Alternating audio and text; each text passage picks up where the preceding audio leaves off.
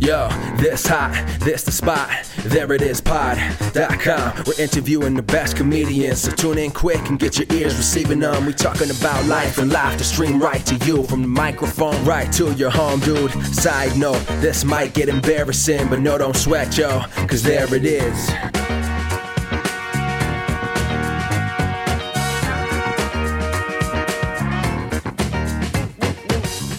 Welcome to the There It Is podcast, a comedy podcast to help you find your inspiration. I'm your host, Jason Farr. Let's do this. Thanks so much for joining us. We have a great guest today. It is Spencer Taylor, a comedian and writer who's worked on Call Me Kat and Mixed-ish, but I actually have known her for a very long time and actually saw the first time she did stand-up. We talk about that and her journey through comedy and into the world of sitcoms and where she's at now. It's a really great chat. But real quick, I do want to mention, if you are in the New York City area, please come out to the Magnet Theater this Thursday, October 13th at 7 p.m. because my team, Sweetheart, is having our last house team performance at the theater. We might do shows again in the future, but they won't be the weekly megawatt shows, as they are called. So do please come out at 7 o'clock. It is the end of an era, and it's bittersweet, but please come out if you can. All right, so Spencer Taylor, she's fantastic, and we have a really, really great chat. Let's get right to it. Here's my chat with Spencer Taylor. It's so good to see you. Seriously, it's been so many years since I've seen you. Yeah, like 8 or something. I know, it does feel like forever. It was so long ago. We'll talk about when we met in a second, but first, I didn't realize this, but you were born in Long Island, New York? Mm-hmm. I didn't know that when I originally met you and knew you a little bit. I didn't realize that you were... How long did you live there? I lived there till I was 10, and then I moved to Greenville, South Carolina. Yeah, okay. I knew you went to college and high school in South Carolina. You went to Clemson for college. And was it after college that you started doing stand-up, or had you already done that? Because I think I met you after you graduated. Actually, we met while I was still in school. Okay. So I started doing stand-up, I want to say, like my junior year in college. Okay. Yeah. I was like working first towards a pre-med degree. Like that's what I wanted to do. Right. And then somewhere around junior year, I was like, comedy. Yeah, so what precipitated that? Like, how did you go, no, really, it's comedy? Had you always wanted to actually do comedy and you were trying to take the safe route when you picked your major? Like, what was up? I've always loved comedy. I've been watching stand-up like with my family since I was super little. My mom used to like joke. She said she would put Emo Phillips on for me when I was like a baby and I would pay attention. So I've always really, really liked it, but I was a very shy person. So it didn't seem like something that I would necessarily do, but just something I enjoyed. And one of the things that made me want to be a doctor, because that's what I wanted to be, is the show Scrubs. I really, really loved that show. And it's my favorite all-time sitcom. It's so good. Yeah. It's so good. And one of the things I really liked about it is during that time, my aunt had cancer and she was like kind of dealing with that. And I saw the need for like a good bedside manner and to have these doctors, especially like doctors of color, be able to communicate with their patients on a way they understood, because a lot of the time she would like come back and we'd be like, so what happened? And she couldn't quite understand what they were saying. So she had no idea what was happening to her. So I'm like, okay, I want to be that. And then I did this program called MedX Academy, and it was during college. It actually paid for my last semester of college, which was pretty choice because I didn't know how I was going to pay for it. But so we did like the whole condensed first year of med school in a summer. And so we were like shadowing doctors and like working with cadavers. And then like sometime like in between that, I was like, you know what I really, really love about Scrubs? The writing. And it was like, maybe I don't want to be a doctor as much as like the person who writes the show Scrub. And I don't know, I just switched. Oh, that's cool. So I've heard of a ton of people having gone into medicine because of that show. And like, honestly, and a lot of people in the medical profession and I guess people who sort of fact check medical shows have said Scrubs is the most accurate, more so than the dramas. Right. It's no surprise that it encouraged people to want to go into medicine. I have yet to hear someone who because of that show, was originally inspired to go into medicine and then turned around and went into comedy. That's a first for me. That's pretty cool. So you decide comedy's actually the way you want to go, and it's still from the same place that inspired you to go into medicine. And you start doing comedy. And I met you, I guess, at my open. Where was the first place you did stand up? Was it at the open mic I helped run? That was like one of the first places for sure. Yeah. The first place I did stand up, so I took a class in Charlotte at like the Comedy Zone, and I completely misunderstood the assignment. We were supposed to learn how to write stand up. I thought we had to come with a set. And so like I came and like did a set there. But before I did that, before I tried the set out there, I did a small mic. Okay. I want to say it wasn't Greenville. Maybe it was actually it might have been your mic. I can't quite remember. It was a mic in Greenville. Okay. We had no expectations on Mondays at Coffee Underground. And, it was Coffee Underground. That is absolutely true. That was the first time I did stand up. Yeah, and that's still going from what I understand. It's the longest running open mic in South Carolina. So that's awesome. That's where you got your start. That's cool. I remember bringing you up on stage, and you were funny, you were bright and happy, and I think after your set was when, maybe it was another time, but I think after the first time I brought you up, I said, she's like a Huxtable kid. Like she's a good kid. Like everyone look out for her. She's this young kid here. Let's make sure she's all right. No, that was an honor to have you there then. For your thank you for like jogging my memory. I did that like right before I did the set, at the class, because I wanted it to be like somewhere else where I didn't know anyone. I'm still this way. I don't know if you were ever this way, like while performing. I so much more prefer to perform in front of strangers, because I'm like, if it goes terribly, no one knows me. Like, I don't care. And then if it goes terribly in front of a friend, then you have that awkward drive home where they're like, well, they didn't get you. And it's like, I don't want to, I'd rather avoid it. Yeah, no, I get that. I did stand up for the first time last week, and only two members of the audience weren't also doing a set. Yeah. It was my girlfriend and her sister, and it is sort of like, well, I haven't done stand up in 3 years, and like I'm gonna do all of these jokes for the first time.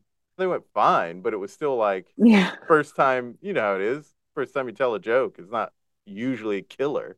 Exactly. You gotta work through it. So it's like, I want to be better than this if they're gonna be in the audience. I'm totally with you. If it was strangers, it would have been like, all right, I don't see. Yeah, it's like, I don't know you. I have no embarrassing myself in front of strangers. Do it every day. Trip, don't care. I don't look around to see who saw. I'm like, I don't care who you saw. Same. Whenever I trip, I'm never like embarrassed for that either. Even if someone tried to shame me, it wouldn't work. It's like, oh, like you don't trip. Like everyone. Exactly. Who cares? I don't care about these people around here. Exactly. Who cares? Where are they gonna? So you were in Clemson at that time, but you were taking a class in Charlotte, the stand-up class. Yeah, so I was like driving. I think it was like once a week, I want to say. Dang, that was a lot of road work you were putting in.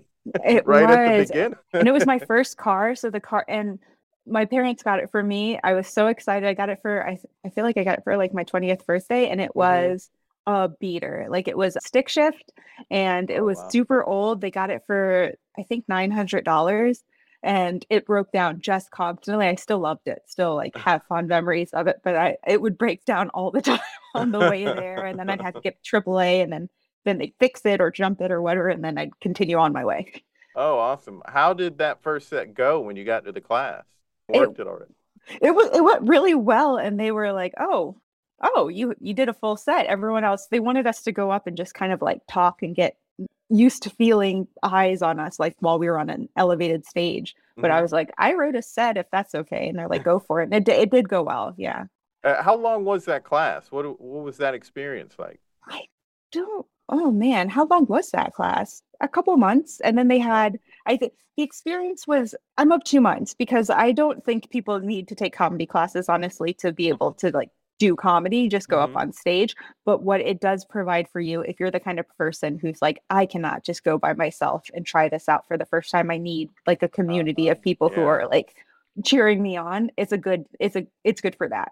Yeah. And so it got me used to kind of being on stage regularly, which I liked, even though I had your mic on stage previously. And it set me up we're both success and failure in that they had like a graduation night. And so, of course, it's all packed out with like family and friends of like everyone who's about to do their first set. And they're so supportive. And so that night went so well that I'm like, oh, I'm awesome at this. And so then the next time I did it and I like bombed so terribly, I was like, oh no, it just sets you up for that, because that's not the situation you usually have like at a mic or something like that. Right. Yeah, I get that. Yeah. And like if your first set crushes in front of a crowd that's not a class, then that really sets you up for it. Yes. It's a nice, happy environment when it's a class environment. You kind of can ease into it that way.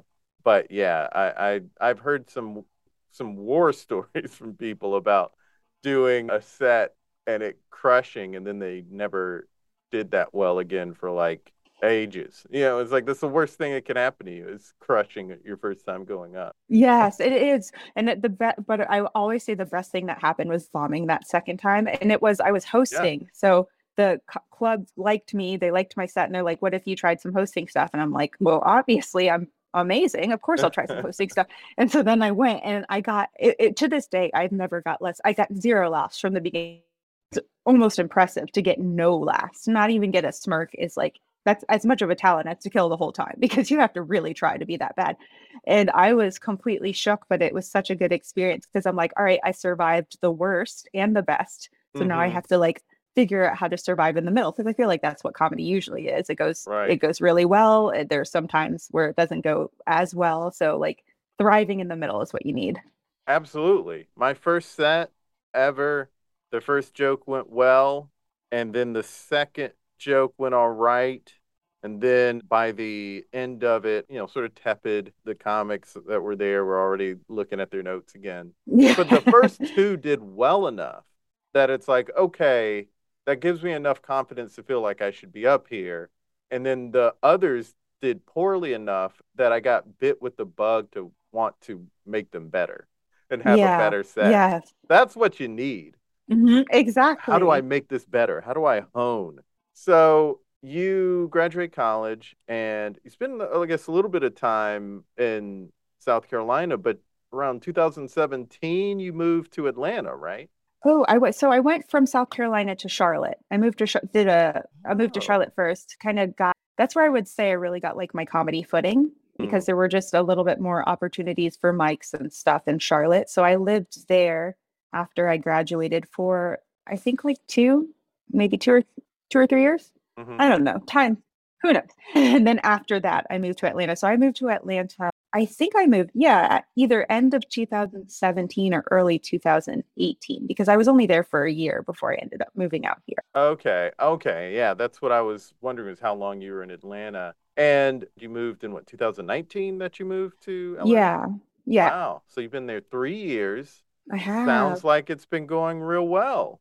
Yeah, I love LA. I love everything about it. Yeah.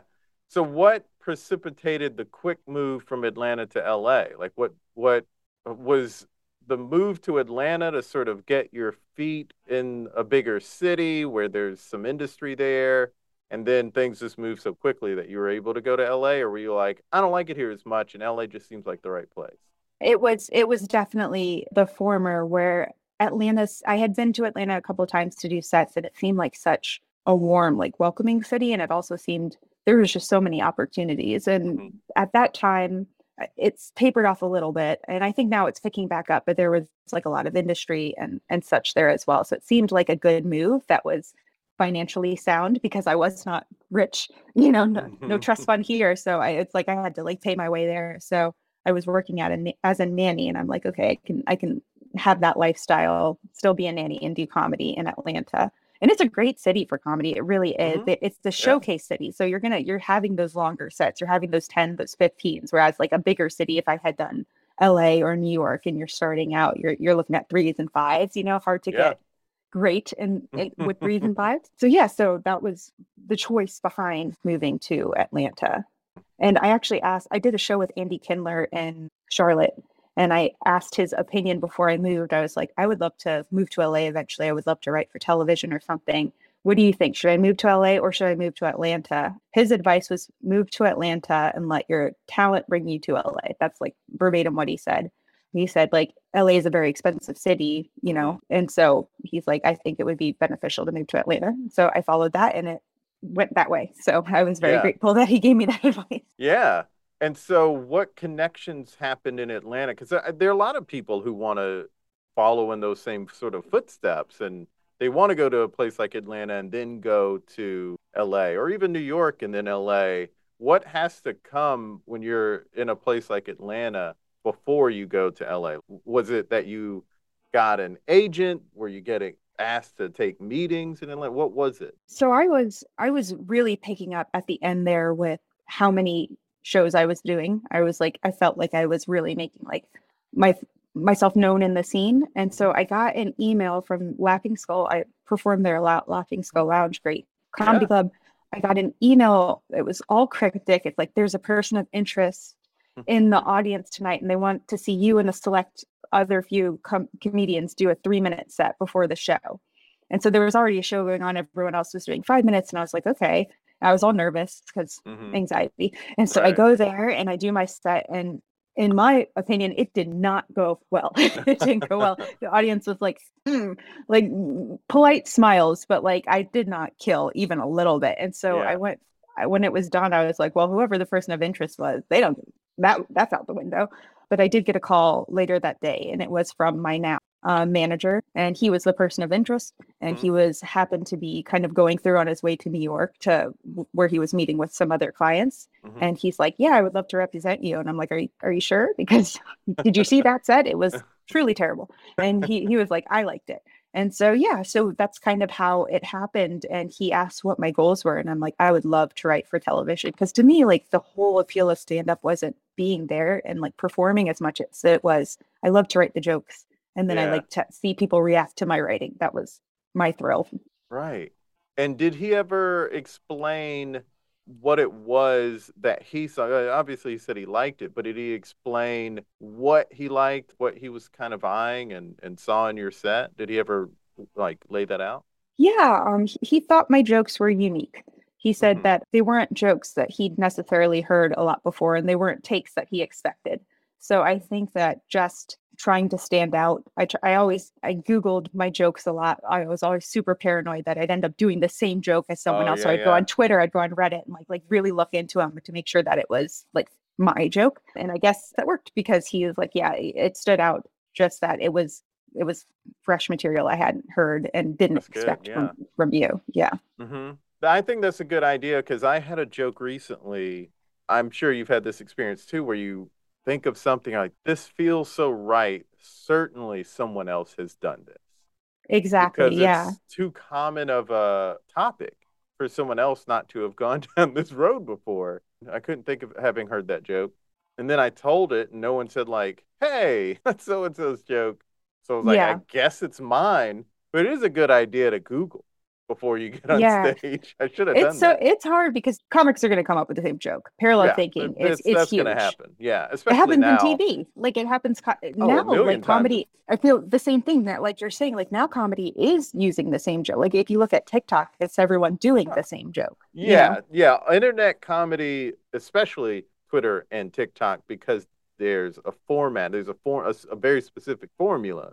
There's the nobody : space. No one at all, colon, and then like some video of a person licking a cat, and it's like, what? But that formula is very common, and that's what sort of feeds TikTok and feeds Twitter, are these different formulas that are out there.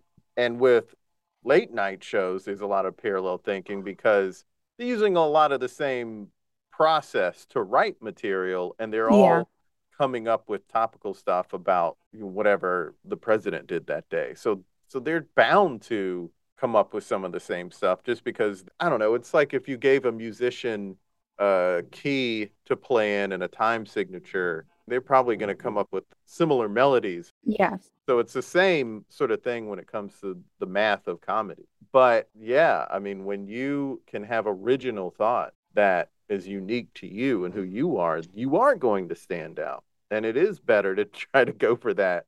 Yeah. And of course, there's always going to be those moments where you do have something overlapping, and then you have to either drop it or figure out, how do I make this like different so that it's yours? Right. It's inevitable.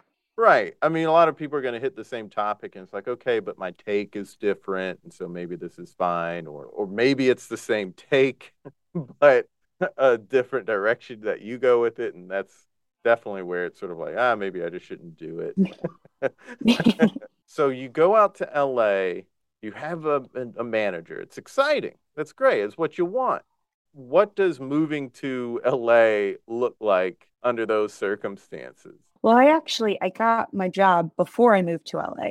Good, so good. I followed Andy Kindler to the T. I'd been writing, I wrote a script now that I look back on it. Meh.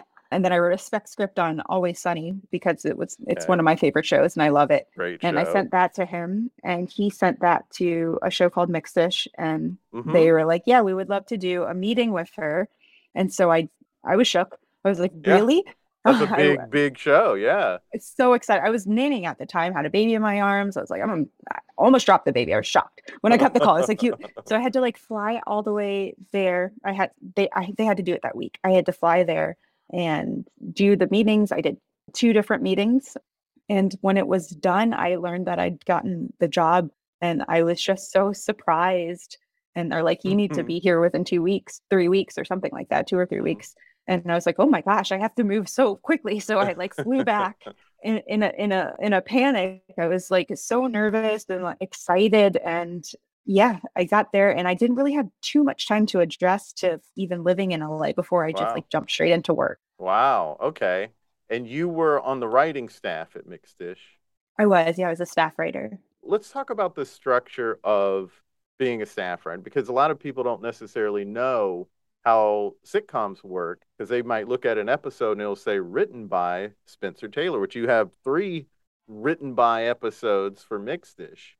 But it's not that you just sat down and wrote those 3 episodes and that was it for those couple of seasons. It was actually that you are on staff, you're helping with every episode, but you came up with the story for those 3 episodes. Is it also the beats for the episodes? Can you help people understand the distinction between being on staff, helping on episodes versus written by you episodes? Yeah. So I knew nothing of how TV worked. I was completely surprised every time I learned something new. I was like, oh. And so every single episode, there's never one person, maybe there's an exception, but one person never writes it. The whole entire room comes together. They talk about the concepts together. They come up with, all of the steps together. It's called blue skying. So you sit around, you're like, what if we did an episode about this? What if we did an episode about that? And when it comes to a show like Mixed-ish, where it's very much about the experience of being biracial in America in the 80s, but also today, and like how some things have changed, some things haven't. It was a lot of the biracial people in the room were people who were in like interracial relationships talking about their experience, and then us making episodes out of that. So it came from discussions. So anytime you see like a written by, it's exactly what you're saying. That person, even though in a show like this where it's a single cam and the written by is just by one person, even though that person did go and they wrote the first draft, that person's draft was written after the storyboard was already created, after, the outline was already created. And so they have basically a format and then it's the specifics and the jokes that go into it. Even some of the jokes were already pre-written by everyone in the room, and they give it the first pass. And it's never the same as the last pass. By the last pass, it could be a completely different episode.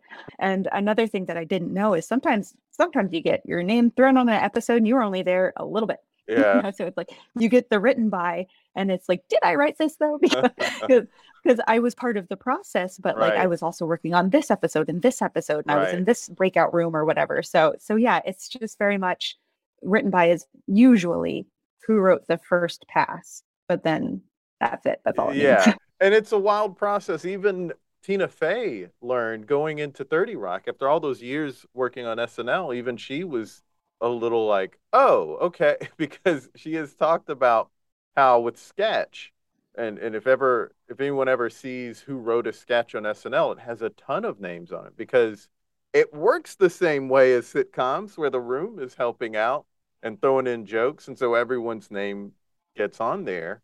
But that isn't as in your face when it comes to sitcoms. So she was actually doing that, trying to do that same thing, just putting everyone's name there, and they're like, no. That's not how we do it. We don't do that. It's like, no, just put the one name. It's like, oh, okay.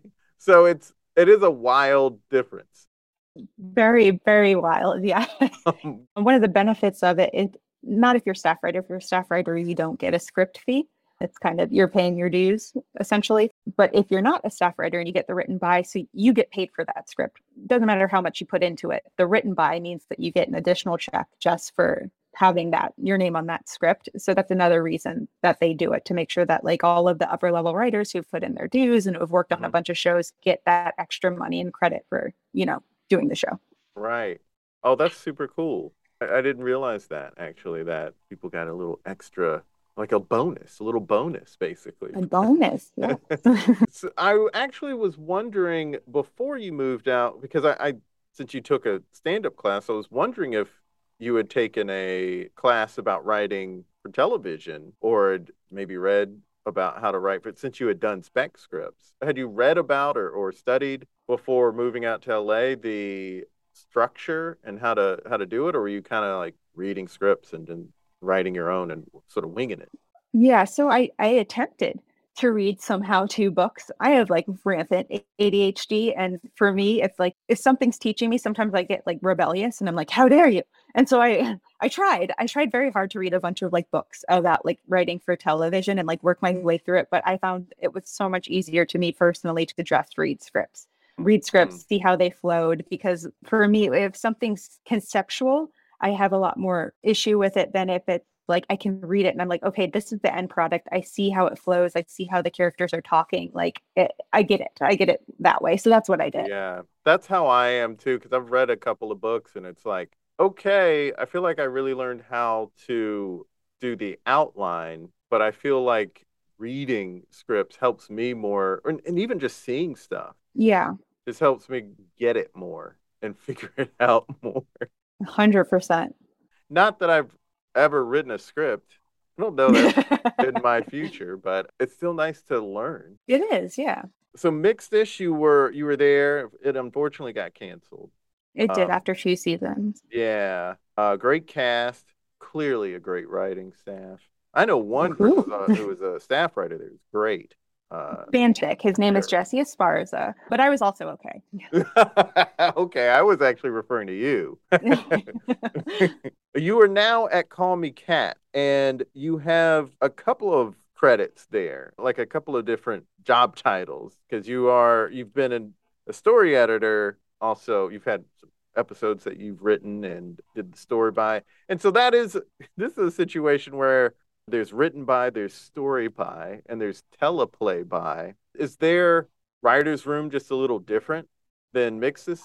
It wasn't a lot of writers. Mixed-ishes. It's a mouthful.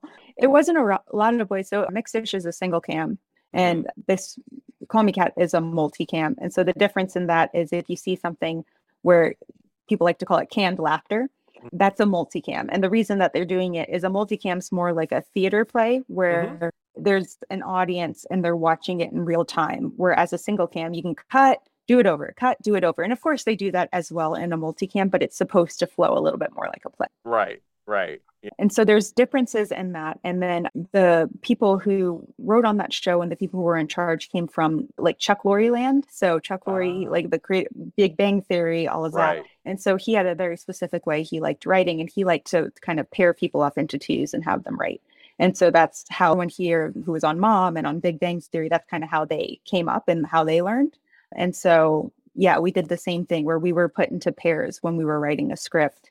And as far as the teleplay by and all of that, I'm gonna be honest, I have no idea how it sometimes my name was on it, sometimes it wasn't. I was wondering with teleplay was just if it's like dialogue, but not necessarily the story or something.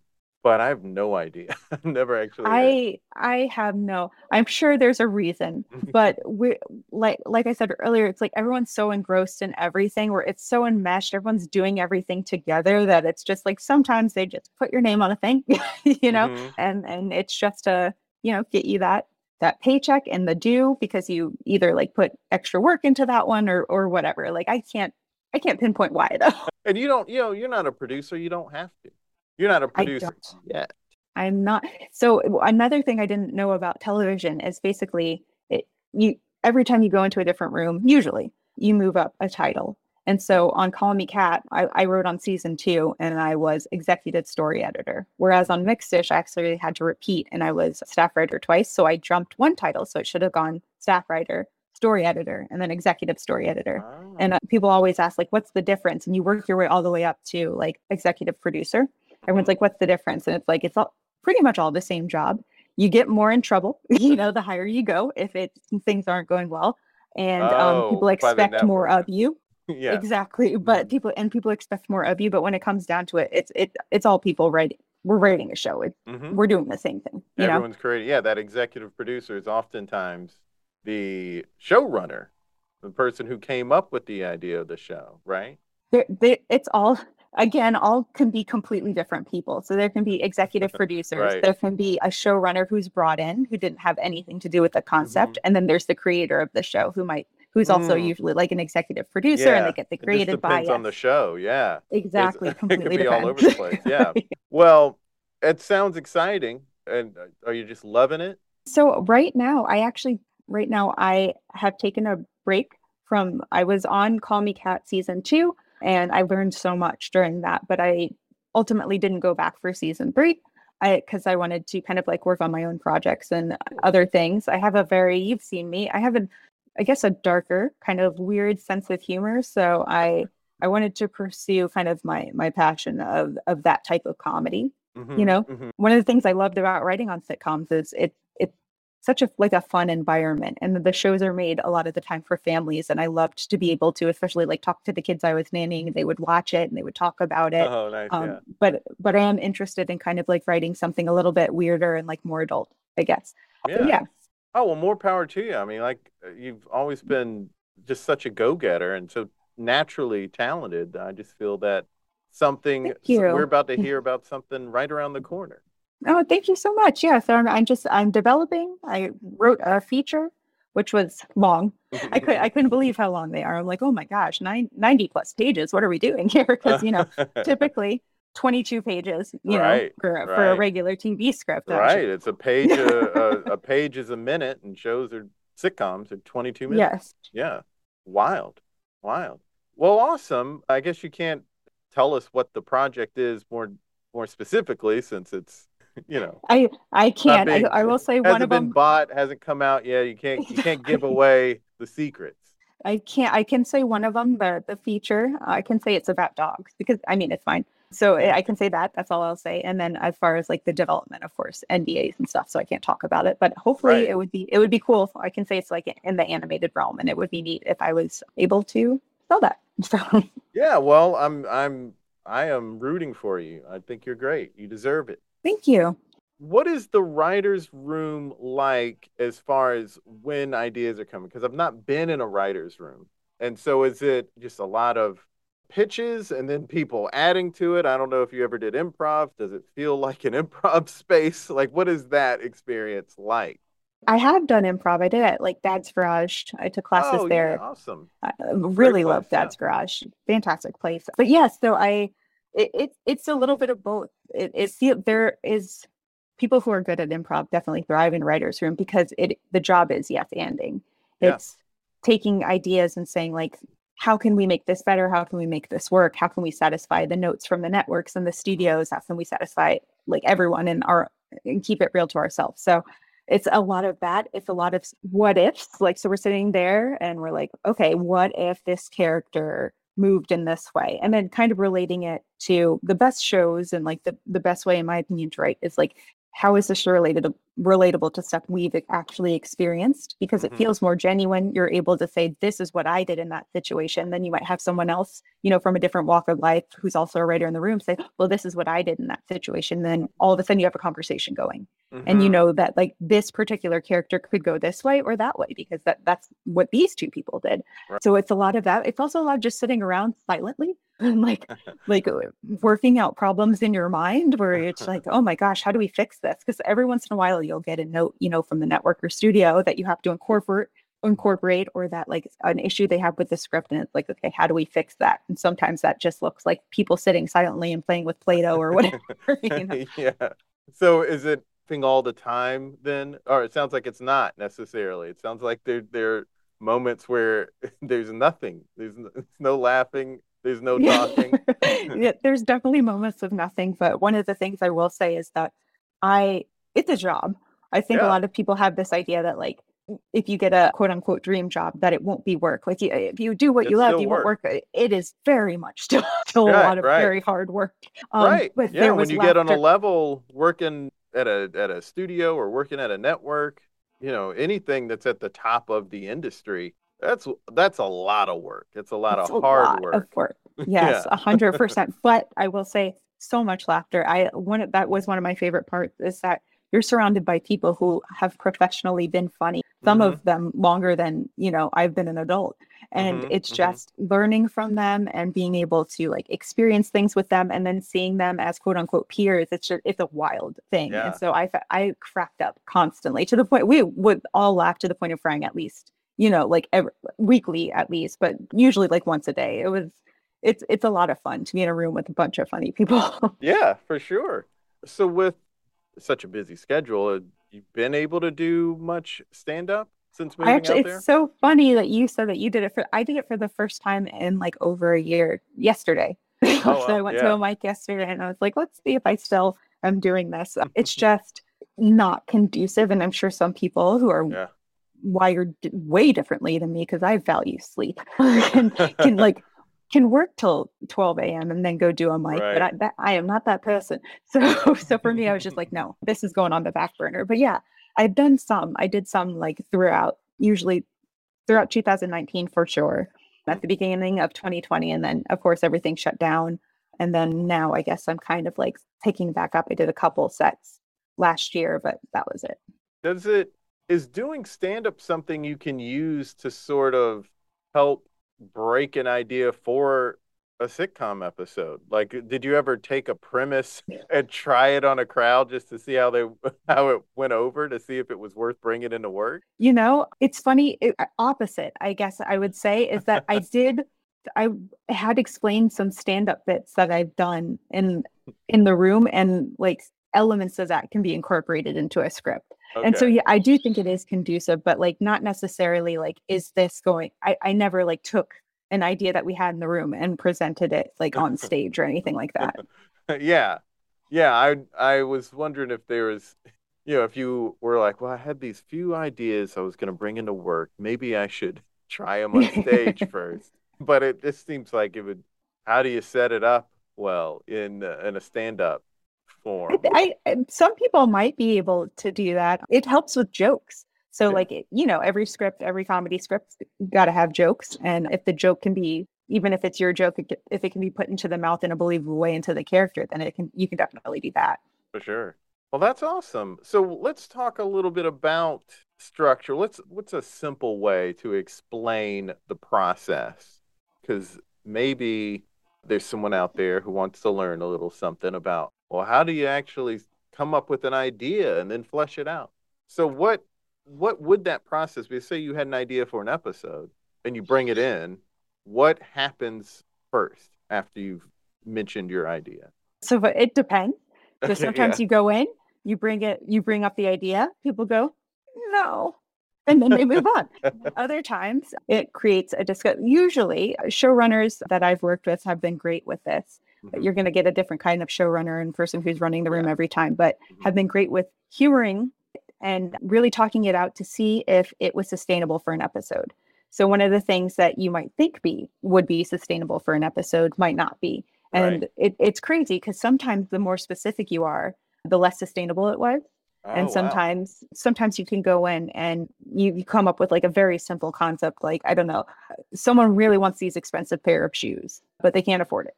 Very simple concept. Mm-hmm. There's a lot of places you could go with that. You come in with someone wants an expensive pair of shoes and they can't afford it. So they decide that they're going to become a street performer and they're starting to sing, and then someone like steals their wallet and then they have to chase up. You do a lot of that, and then you start finding holes and reasons that it wouldn't work. So sometimes simpler was better.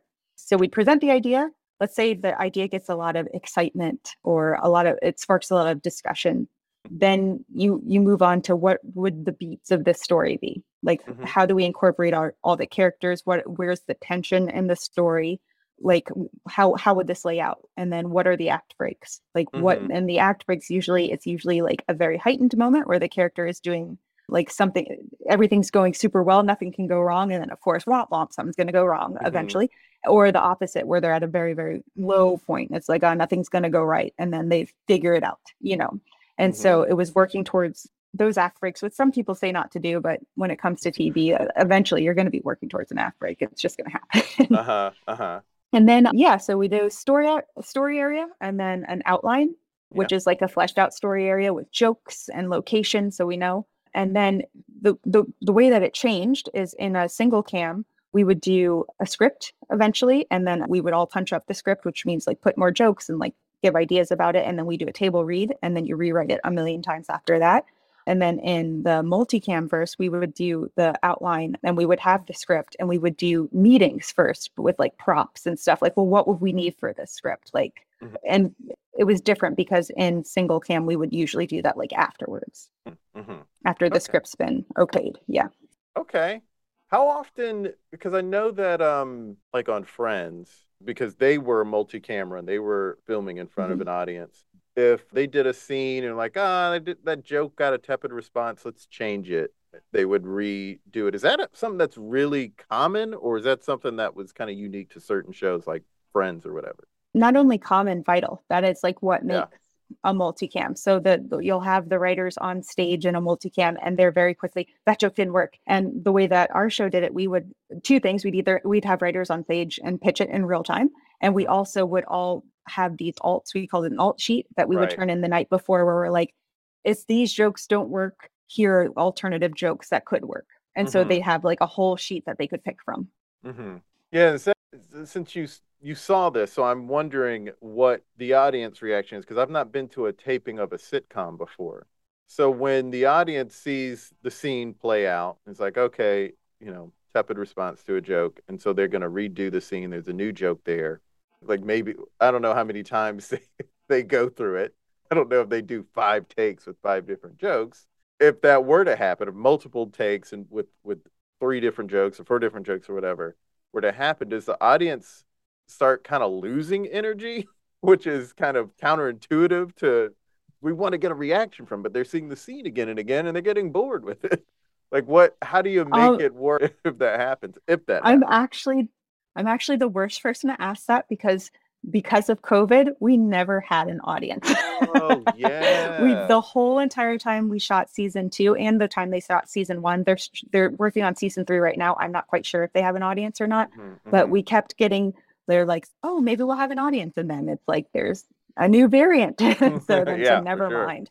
So I didn't get to experience that part of it. But from what I've heard, like anecdotally, it is a process. Like, you want it to be as punchy and funny as possible, but usually you only do like one alt. It's not like we're like running through a million. So they're going to see a different joke, but not the same scene over and over and over and over again. So with an audience or not, the people on set are having to really have their eyes on how the scene is playing out and saying like, I've just got to, or we just have to go by our gut instinct here, especially when there's COVID and there's no audience. You have to go like, well, I think this joke is going to work the best, and let's see if it does. Pretty much. Yeah. And there's so many people on sets too. So sometimes they'll laugh, and it's like, okay, we know that this is good. And then sometimes you can see the actors light up, or the actors will laugh or break or something. And you're like, okay, this joke clearly works. Yeah. You have to pick up when the energy is in the moment and when it's not. Exactly. Yes. 100%. They got to edit the version that had the energy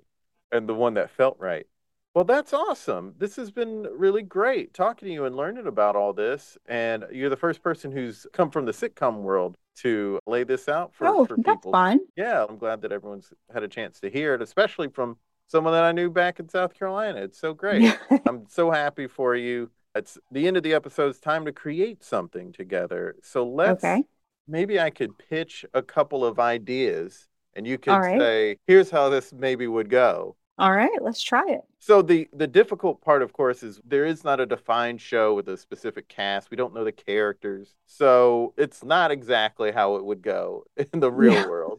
But if we're pitching, if I come in and say, let's say it's a show about a diverse group of friends. Okay. You got a couple of Black people, you have a couple of Asian people, a couple of Hispanic people. Yes. one white person, so they feel left out this time. You're the minority now. Yeah, but the show's not about that. Those are the cast of characters, so to speak. Okay. Loosely.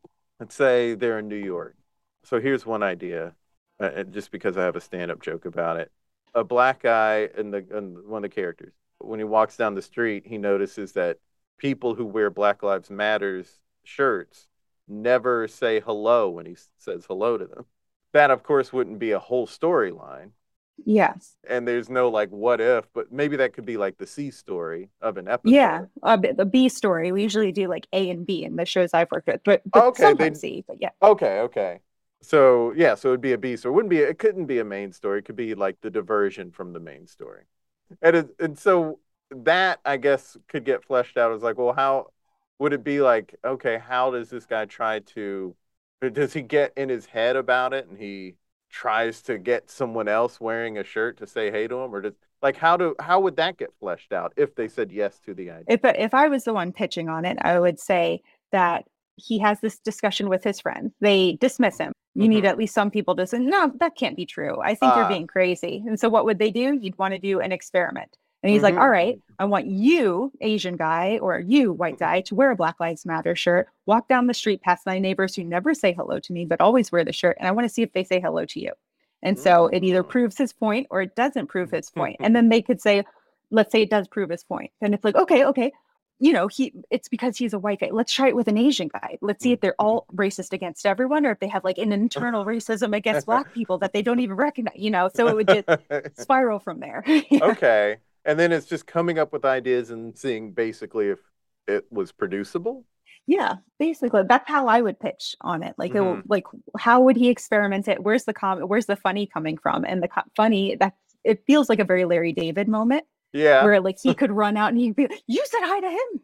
You said hi to him and you didn't say hi to me. And you could see where the fun comes from. Yeah. Oh, okay. Yeah. So that's a really good thing to point out. You could see where the fun comes from.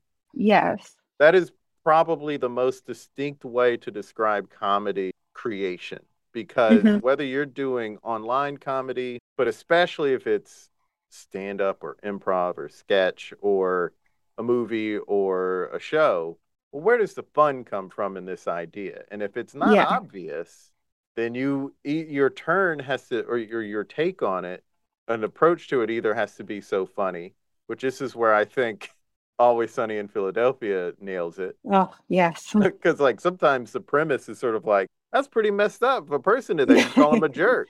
But with that show, you're just laughing about it. Exactly. It's sort of the same with Larry David stuff. But oftentimes, you want it to be so obvious. Like if it's an improv scene or a sketch, you want people to get it immediately. It's like, well, where's the funny coming from? That's a great way to put it. Yeah, where's the joke? And then just as an additional thing, shows about race, since I have worked, specifically on a show that dealt a lot with race, subverting expectations is always very funny. So while this character, Black character's freaking out, he's like, I swear these neighbors, they wear these shirts, they pretend they are about it, they pretend to be woke, but they're asleep, they're lying. And then it would turn out like when he confronted them that maybe he does not clean up after his dog or something like that. So they don't like him, it's not Black people, it's you, something like that. There it is. Spencer, thanks so much for being on the podcast. You're welcome. This is really fun. Thanks for having me. Where is the funny coming from? That is the best way to describe it. What a great chat with Spencer Taylor, who you can follow on Twitter and on Instagram at Spencer Taylor.